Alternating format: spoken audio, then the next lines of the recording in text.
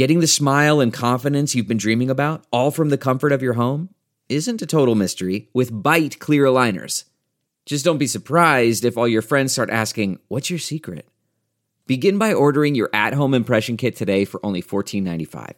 Bite clear aligners are doctor-directed and delivered to your door. Treatment costs thousands less than braces, plus they offer flexible financing, accept eligible insurance, and you can pay with your HSA FSA.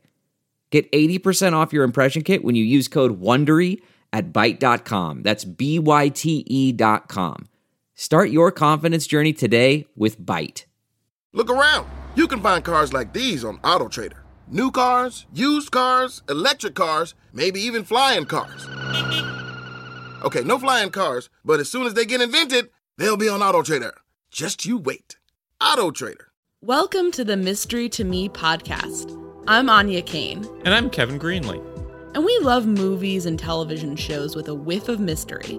Mystery to Me will feature us riffing on murder mysteries, film noir, cozy detective stories, police procedurals, psychological thrillers, legal dramas, tales of teen sleuths, and more. Once we're done yucking it up about whatever we've just seen, we'll serve up our 5-star final takes on whether it's worth your time. If you're offended by silliness, profanity, political asides, canine-related interruptions, and losers laughing at their own bad jokes, beware. Also note that some of the stories we'll be talking about are pretty dark, and in some cases exceptionally badly written. So content warning for murder, violence, suicide, torture, rape, racism, misogyny, homophobia, transphobia, and bigotry.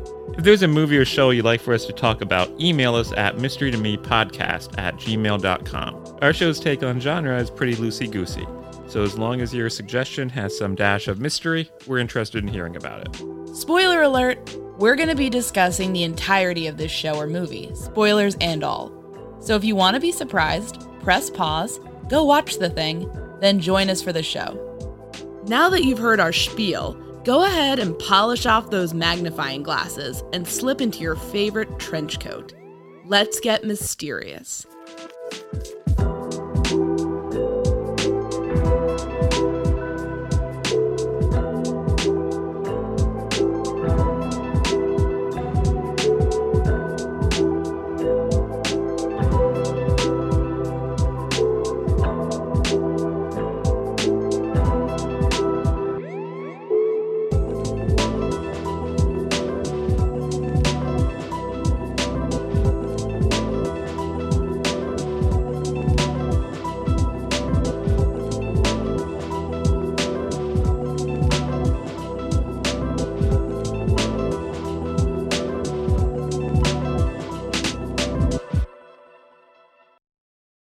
Hey, Anya, what did we watch? What did we watch? That's what I asked you. You've already forgotten. It was very forgettable. So we watched The Big September Man, an episode of Dragnet from the first season, and that's the 11th episode, aired on May 8th, 1952. So this is not the color version, which most people know and love. No, we're seeing Joe Friday in black and white, just like its creators thinking about crime. So was this your first exposure to the black and white version? Yeah, I never saw the black and white version before. So. What was your first impression comparing it to the color? Was it what you expected? Not really. I sort of expected the kind of weird, almost jolly surrealism of the color version, where you're thrust into this vision of the world from creator Jack Webb, and this one felt different. At first, I think I was lulled into thinking it was classy because it was in black and white. I'm like, yes, the color of noir, touch of class. But then I just realized it was just fucking boring. Yeah, and I say that even though it's I've watched with you a Dragnet episode where the whole premise is just Joe Friday and his partner Gannon going and making weird sandwiches at having like a boys' sleepover. That was a pretty good over episode. A weekend. Yeah, and that's the episode. That felt like it had more stakes, more drama, more tension than this episode where it's basically a serial killer case. So Yeah, that's not good. Well, so what does that say about you? I just take sandwiches very seriously, Kevin. Yeah, lunch here is very stressful. Everything must be just so. Man, I have it rough. Oh, poor you. But yeah, I mean, tell me, I mean, you're a Jack Webb, you know, I don't know. Finish that sentence. Fan. A Jack Webb aficionado. Obsessee. And, you know, where does this show stand in the context of the overall overarching Dragnet development over time? Dragnet started as a radio show in the late 40s, became a TV show in the early 50s. This is the first season of that. I believe this was actually a script that was reused from the radio show. And I think that was out pretty apparent because it was very talky. There weren't a lot of sets. It wasn't very visual. It ran, I believe, for maybe 8 seasons, went off the air, and then he brought Dragnet back in the mid-60s. He did it for about 4 years. Then he quit again, and he was preparing to bring it back in the early 80s when he sadly passed away. Oh, that's too bad. In the interim, he did other programs that he perhaps was more emotionally invested in. He loved jazz music. He did a show called Pete Kelly's Blues. Why is that so funny? I'm just picturing it. He did shows about other public service agencies like Emergency, which co-starred his first wife and her second husband. That's big of him. Yeah. He got to start doing... he did a Jack Webb comedy sketch show on the radio, which is bizarre to hear, but it's fascinating. Sounds like a fascinating guy, but you know, I think I mean, to get started, I will tell you what tricked me into thinking that this one would be more of a classy approach to Dragnet, a little bit more somber, a little bit more gritty, a little bit more interesting than the color. It's just the intro. You know, it's all in black and white. It's very dark. It's very dim. It's literally the very same. It's literally intro. It's the same thing, but in black and white. But when it's in black and white, it looks more ominous. It looks gritty. This is the city, you know, shadows and streetlights. It's moody. So I think maybe I'm just a sucker for black and white, but they didn't do that much with it to make it visually interesting, which is a shame. You know, and so I'm thinking, okay, this is gonna be kind of interesting to see a more noirish Dragnet, and then immediately a cop walks up to Friday, asks him for a toothpick, and they have what feels like a very long conversation about that. And it's in that kind of quick patter Jack Webb writing of like, it was brutal. The murder, I mean, you know, they always say shit like that. They're always like clarifying clauses. But the problem with this, even though it's similar to the color version dialogue that we know and love, it for some reason the audio blows. Did you notice that? Yeah, everybody seemed to be kind of mumbling. The murder was brutal. Da da da da. Da. Wasn't that basically what the show was? I think we can end the episode right here because I think you just summed it up. And the best part of this is everyone would pause for the dramatic dun dun dun dun horns, where they would say something like, I guess this was her last day on the job. Dun, dun, dun, dun. And they'd both like kind of look off to the side. And I just imagine like right in view to everyone, there's just a big group of horn players who do that. And like everyone can see them. Everyone knows they're there in this universe because they basically interact with the horns. They almost break the fourth wall at those points. I think for your birthday next year, I should hire some horn players to follow you around. And you can say dramatic things whenever you want. And they could punctuate it. Honestly, that would be really nice. that would make me feel taken seriously. Yeah, you'd probably hire someone with like a penny whistle to follow me around.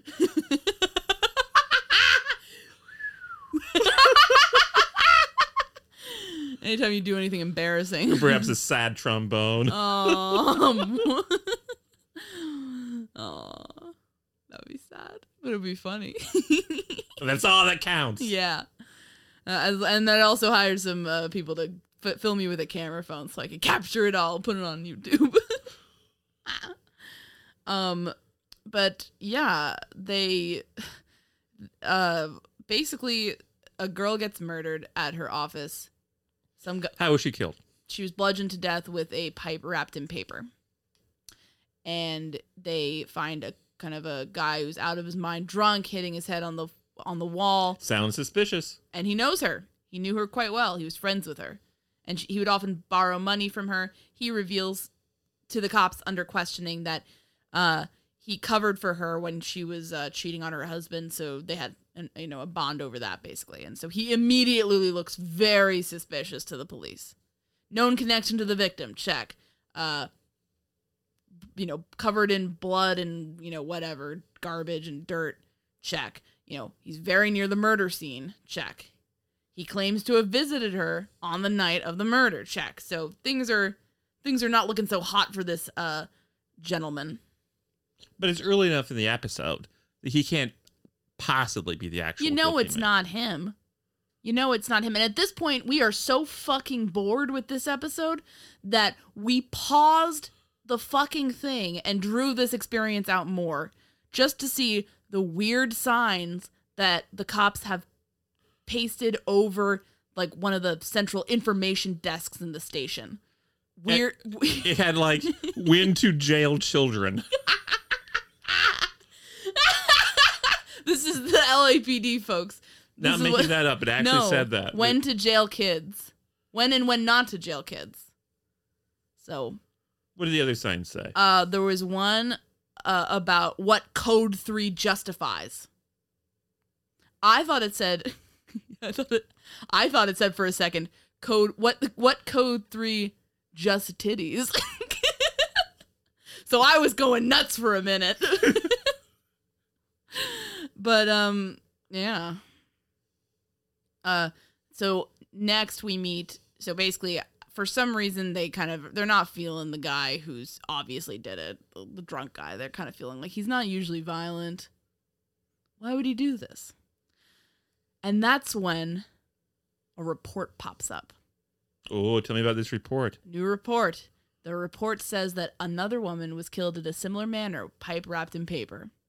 And the suspect was some dude who is kind of nuts. And he has a brother who's a firefighter. And they go to interview the guy and get more information. And they realize that this guy used to date the victim. But unfortunately for the audience, the firefighter, when he's talking to them, for some reason sounds like they dropped him down a fucking well.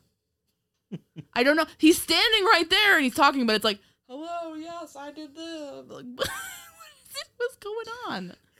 The black and white dragnets, it's a source of contention and mystery as to what happened to the original masters of the program, or whether or not they even still exist. And so the handful of black and white Dragnet episodes that are widely available tend to be ones that are second, third, or fourth generation copies. And so I think in theory, if the master of this could be found, I think the audio would probably be perfect. Yeah, I'm sure. And the image would be crisp. But what happened? Like, how did they lose them? It's a source of contention whether or not they were lost at all. Some people say they were lost. Some people say they're in a vault and just haven't been restored. I was reading an argument thread about this on Facebook just a month or two ago. What do you believe? I don't know. I would really love for there to be a complete set of the black and white Dragnets issued. That would make sense. I mean, it's a popular show.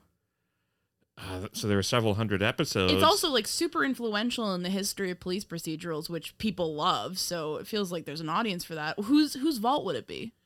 Maybe Universal. Oh, geez. I think, and there was a fire. They had that fire. Yeah. That's so. Not Some good. people say, well, maybe they were lost there. The black and white episodes were widely syndicated decades ago, So there should be plenty of copies out there. But if you try to buy episodes of the black and white version of the series, they're usually put out by public domain companies, which issue the same 15 or 20 episodes in various configurations and various sets. Right, that sucks. That sucks that they died in a fire. Well, maybe they did. Maybe they're still out there. Who knows? I would love for there to be a complete set issued. As I say, I think it would sell reasonably well. I mean, they were able to make a profit off the color episodes. I think the argument is the color episodes are more popular. They're more easily accessible, not just because they're in color, but that's people saw it on Nick at Night for years. They're kind of funny and over the top in a way that the black and white episodes aren't. Because say what you will about this episode, it's not funny. No, it's not funny at all. It takes us up it has a much more serious tone. Yeah, and the serious tone is not necessarily borne out by like good writing or, a fascinating case. It's just kind of like, I think actually this case would have worked better in like radio format. Yeah. Because what we're seeing is basically a blur of low, calm, talking men who are smoking and then talking on the phone in low, calm voices, wearing hats, walking around a little bit. Then dramatic trumpets come out of nowhere, and then we got some low, calm narration. But then that's life. That's my life anyway. That's life with Kevin. My name's Kane. Carry a badge. My partner's name is Kevin. Kane and Kevin. Sounds like a cop show. Kane and Kevin. Are you the loose cannon cop or am I? Kane sounds like... I'm the loose cannon cop. That's just not even... That's obvious to everyone. Yeah. You're by the book, babe. No offense. I follow the rules. Bit of a square. The rules were written for a reason. Oh. You follow the rules, you know how things get done. You go off half-cocked. You create more problems. I just want to get through this and retire. I just want justice. That's what I want. Slam. Apologies. Took the bit too far. But yeah, so we get to our, I mean, honestly, the mystery of what happened to the Masters is probably more interesting than what we're talking about in this episode. But we get to our central creepy figure, and he's actually the guy who might have been the murderer of this woman. He's actually a familiar face. Who is this guy, Kevin? You mean the character or the actor? The actor. I forget the name of the actor, but a few months ago we did a color episode called Intelligence, and the actor who was the bad guy in that episode is also the bad guy in this episode. Jack Webb was one of those people who seemed to have a regular troupe of actors. If he liked you, he would use you over and over again because he really liked working with people he felt comfortable with. Honestly, good for him. I like giving people work again and again. So we got to give him a thumbs up for that. I believe that man's name was Stacey Harris in this episode, playing the bad guy of William Tanner.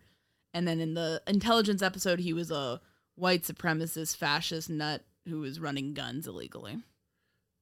It's fun to see the same actors pop up on one hand, but on the other hand, it just makes it seem like even if you're watching an episode you haven't seen before, if it's the bad guy from episodes you've seen before, you feel like you're watching a rerun of something you've already seen. Yeah, and it's kind of like the world of Joe Friday in some way is so monotonous that like the same faces keep popping up.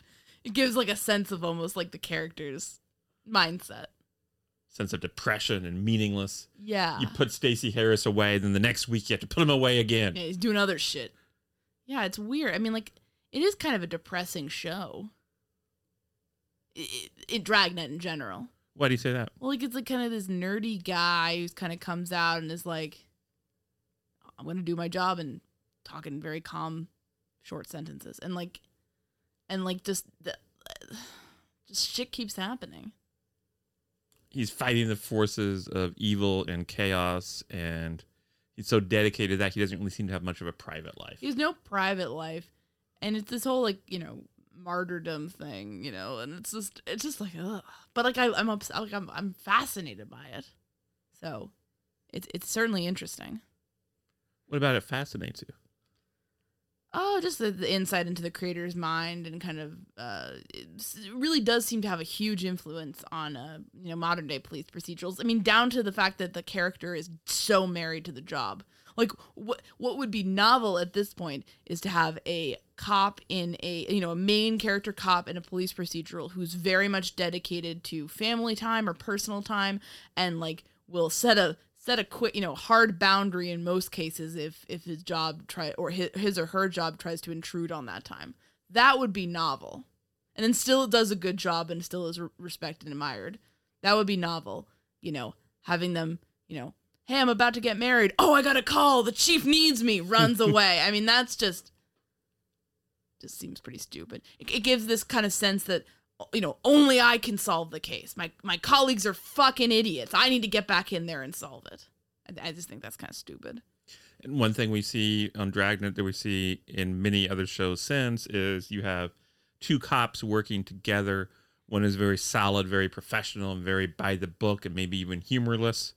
And the other one is a bit more of a wisecracker, a bit of comic relief, a Lenny Briscoe type.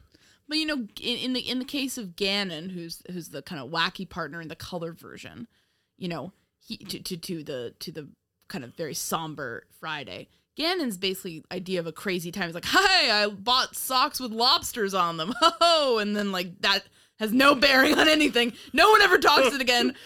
Friday looks very uncomfortable for him having brought that up, and it goes nowhere. So it's kind of a hilarious version of the wacky guy. He's not like a loose cannon cop who's like gonna go like shoot up a place. He's just like, he's more of like, that's the best place for flapjacks in town, and everyone ignores him, and then he just keeps talking. But he's giving you glimpses into his private life. That's shocking. Friday looks so uncomfortable whenever he's talking. He's looking at him like, when are you gonna stop? please stop right now. I don't want to know. I don't want to know about your socks. It's too personal, too intimate. Friday's the guy who would like get really uncomfortable if like a waiter or a service person was like calling him Joe by his first name. He'd just be like, he's such a weird character. I believe in the black and white episodes, he lives with his mother. Yeah, like, she's presumably passed away before the color episodes. Yeah, and the creepy thing is like everybody in the color episodes is constantly asking about him when he's gonna get married, and it's just like, why are we fixated on this? So Mr. Stacy, old Stace, is playing this guy who has all of a sudden found God. So that's obviously suspicious to Friday. So Friday and his partner go to this guy's creepy like storefront church and interrogate him for a while and sort of get his opinions on things. So how does that go, Kevin? How does that go? You don't remember a goddamn thing about this episode, do you? It's been like, what, 20 minutes since we've seen it? There was lots of scowling. I remember there were lots of meaningful looks between the two detectives. Yeah. I just wrote down Dragnet, the show that's not afraid to be creeped out by born-again Christians. He's like, God's my friend, and they're just looking at each other like, oh, fuck. He does tell them that one of the victims was a sinner, and so he had to kill her. Yep. After a long, drawn-out, awkward conversation about, you know, religion and how he knew the victim, and, you know, he's, oh, well, she was going out, and, you know, she was baring her ankles, and she was drinking and carousing with sinful men, and I warned her what I was going to do, and then eventually he's like, yeah, I killed her, so.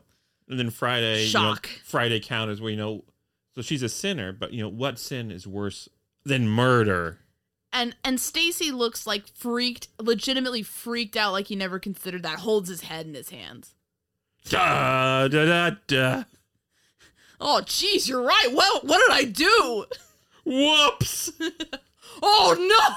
That's why they put erasers on pencils. No on take-backsies on this one, Stace. Just ridiculous. It's just so dumb.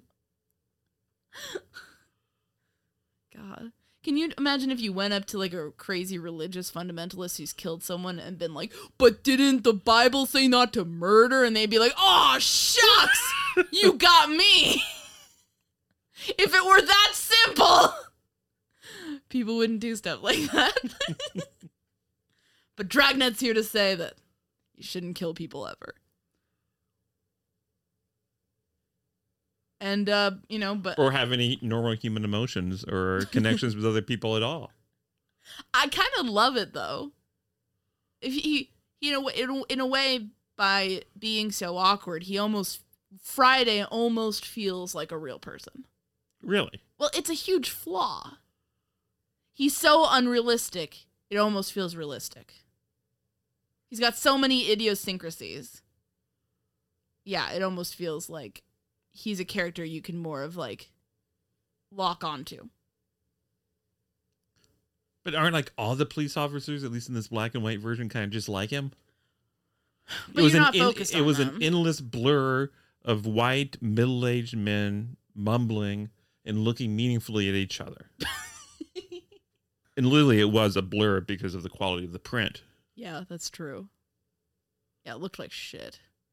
I mean, like, I don't know. I mean, like, in this case, yeah. But, I mean, by the time we get to the color version, that's certainly not the case. And the color version was everybody else seems to have a life. When we were on a road trip, we were listening to episodes of Dragnet, the radio series. That felt like the superior version of this show. Because you weren't distracted by the shitty visuals or just the uninteresting visuals. Even if this image had been crisper, there's not much to look at. So that felt like a better version of this premise and the show, because you could kind of use your imagination to fill in the blanks than this iteration, black and white. Whereas the color version, at least the color and those whatever scenes, they added something to an extent, even though this was still really cheaply made and there were only a few sets and whatever. I felt like we got something out of it. So what changes would you make to the show to make it work for viewers in 2021? Well, is that even possible? I don't know if you could. I mean, there's like the kind of the network police procedurals that are super popular. Dads love them. Moms love them. They're kind of for the older generation. And some of them can be fun. Some of them can be boring, whatever. But, like, they all are going to be a little bit more dynamic than Dragnet at its most dynamic. Because they're going to have kind of a quirky, usually it's like a quirky team. And, like, we're the team, the Criminal Minds people, or we're the NCIS people. And we're all going to work together and solve the case.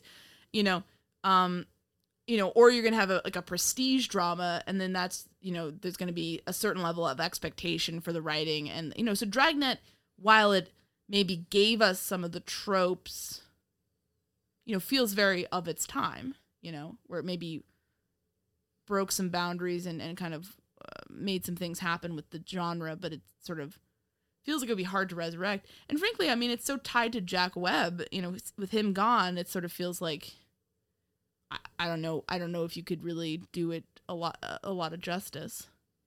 We were talking about the movie. Maybe we'll watch that for Mystery to Me one day. But the one from the 50s or the one from the 80s? The one with Dan Aykroyd. He did a really good job channeling Jack Webb, like to a scary degree, with the Friday character in that.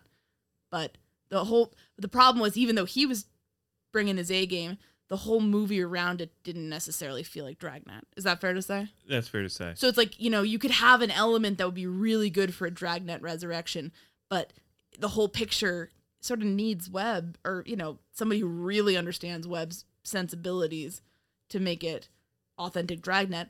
And, maybe like authentic Dragnet isn't snappy or interesting enough for a wider modern audience. The last time they tried a version of Dragnet was back in 2003 when Dick Wolf, who basically owes his career to Dragnet, in my opinion, he's the creator of the Law & Order franchise. He did a show called Dragnet, later called L.A. Dragnet, with Joe Friday, played by Ed O'Neill. Okay. who was an Al Bundy on Married with Children, and he's also the old man married to the younger woman on Modern Family. Oh, sounds familiar. It's. I mean, that would not. That show be, only lasted like a season. That would not be my pick. I mean, he's a good actor, but that would not be my pick for Friday. Okay, who would be your pick? Who's my pick for Friday? For modern day Friday? I don't know. I really don't know. Who can do kind of like he's got to be effortlessly square. Like, it can't be like, oh, I'm this like hot young actor who they put glasses on. You have to actually, like, you have to really embody that. You have to be a square. And not in like a cute, self-deprecating way. Like, oh, I tripped on my own feet and I fell over and knocked over a statue. It has to be like, this is a guy who's just not fun at parties. Would Chris Evans work? No. Captain America? Yeah. I don't know. Who would you pick? I feel like you have to have a certain level of charisma to get by in Hollywood these days. So like that would immediately cancel you out in my opinion for this character. You'd almost need to like go to like some random, I don't know, like you'd have to like go up to some guy on the street and be like, "You're Joe Friday, come with me." Cut to Kevin walking down the street, and all of a sudden a Hollywood producer screeches to a halt in front of him and grabs him. That's what you arranged for my birthday. Yeah. That's I don't know. What do you have someone in mind, a name in mind? No. Do you think anyone could do it? No one really comes to mind. Sound off and email mysterytomepodcast@gmail.com if you have your ideal idea for casting a modern day Joe Friday. And you want to waste some part of your precious time emailing us about who your ideal person is. I thought Dan Aykroyd did a good job. Yeah, he was fine. And Harry Morgan as Ganon was in the movie too. But, you'd have to have somebody who can be really kind of a square. It's not a sexy character. Would you have a female Friday? No. I mean, maybe. It sounds like a bit of a sexist. If you could get the perfect woman to play it who can also be a total square, but not in an endearing way.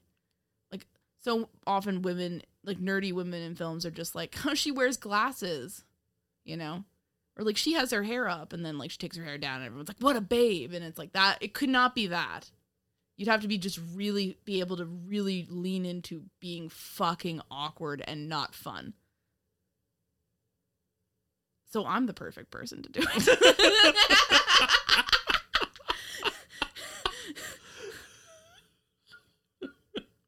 I have been not cute awkward plenty of times in my life. Now, Anya, you're not the least bit awkward. Oh, please. You're charming and a delight. Kevin. I could be pretty fucking awkward when I want to be. I've never seen you be awkward. Well, you're just blinded by your love for me.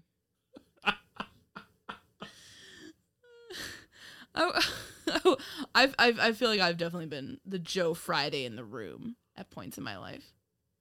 What's that like? Lonely. It's very lonely. But everybody has Joe Friday moments. Yeah, I guess it's a depressing way to start to wrap up the episode. I know, jeez. Well, now we can both be Joe Friday together, Kevin. So you think I'm Joe Friday too? He seems to embody a certain isolation that I think you and I have both felt. But we're together now. So everyone else can breathe a sigh of relief. Yeah. So there's a Friday. If you're a Friday, there's a Friday out there for you too. And thank God it's Friday. So to wrap up this episode, we learned through a title card that a psychiatrist declared old Stace completely sane. So they killed him. He's executed in a gas chamber at San Quentin. The end. What the fuck? That's I love how they do that. They don't even, like, they just get to their arrest. They don't do any denouement or, like denouement. They don't do that. And, they just kill this guy off screen. No fuss, no muss. Again, that's very standard with Dragnet. Very abrupt. They always end with the arrest, and then there's a title card telling you what the ultimate resolution is. Yeah. Yikes. And you always see the person, the bad guy or the criminal, standing there like looking solemnly at the screen. And then they killed this man. Like, oh, cool. Jesus. No matter how you feel about the death penalty, it's unsettling. But wouldn't you love that? Like when you met people at parties or whatever, suddenly there's like a title card telling you their ultimate fate. Oh my God. That's just dark. This guy got drunk and drove off a bridge. Dun, dun, dun, dun. Jesus Christ. So what was your take on this one? I prefer the color episodes. Yeah. I think this one had me saying, wake me up when September ends. Thanks for listening this week. I'd like to give a special thanks to Kevin T. Greenlee, who's no relation to me. He's the guy that composed the great music for this podcast, and you can find him on the web at kevintg.com. You can follow us on Twitter at Mystery to Me. That's mystery_to_me_. And at Mystery to Me Podcast on Facebook and Instagram. And you can always send us recommendations and feedback of any kind at mysterytomepodcast@gmail.com. We're not teens setting up Hotmail accounts in the early 2000s, so all of those spell out 2 as T-O. Thanks so much for listening.